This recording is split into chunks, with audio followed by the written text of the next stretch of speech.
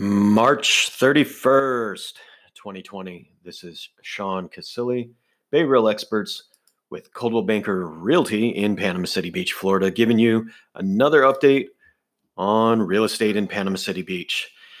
This update actually concerns all of Florida, the one I'm going to give you today. Governor Ron DeSantis announced Friday that we're going to have all vacation rentals suspended all the way through the end of April.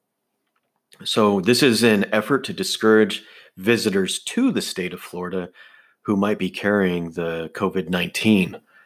Now, it doesn't mean that if you're on vacation right now in Florida from another state that you have to leave and go home. They're just not allowing new entry into Florida for a vacation stay. So if you happen to already be here when this, what's the word I'm looking for? When this decree went out, you get to stay until the end of your stay.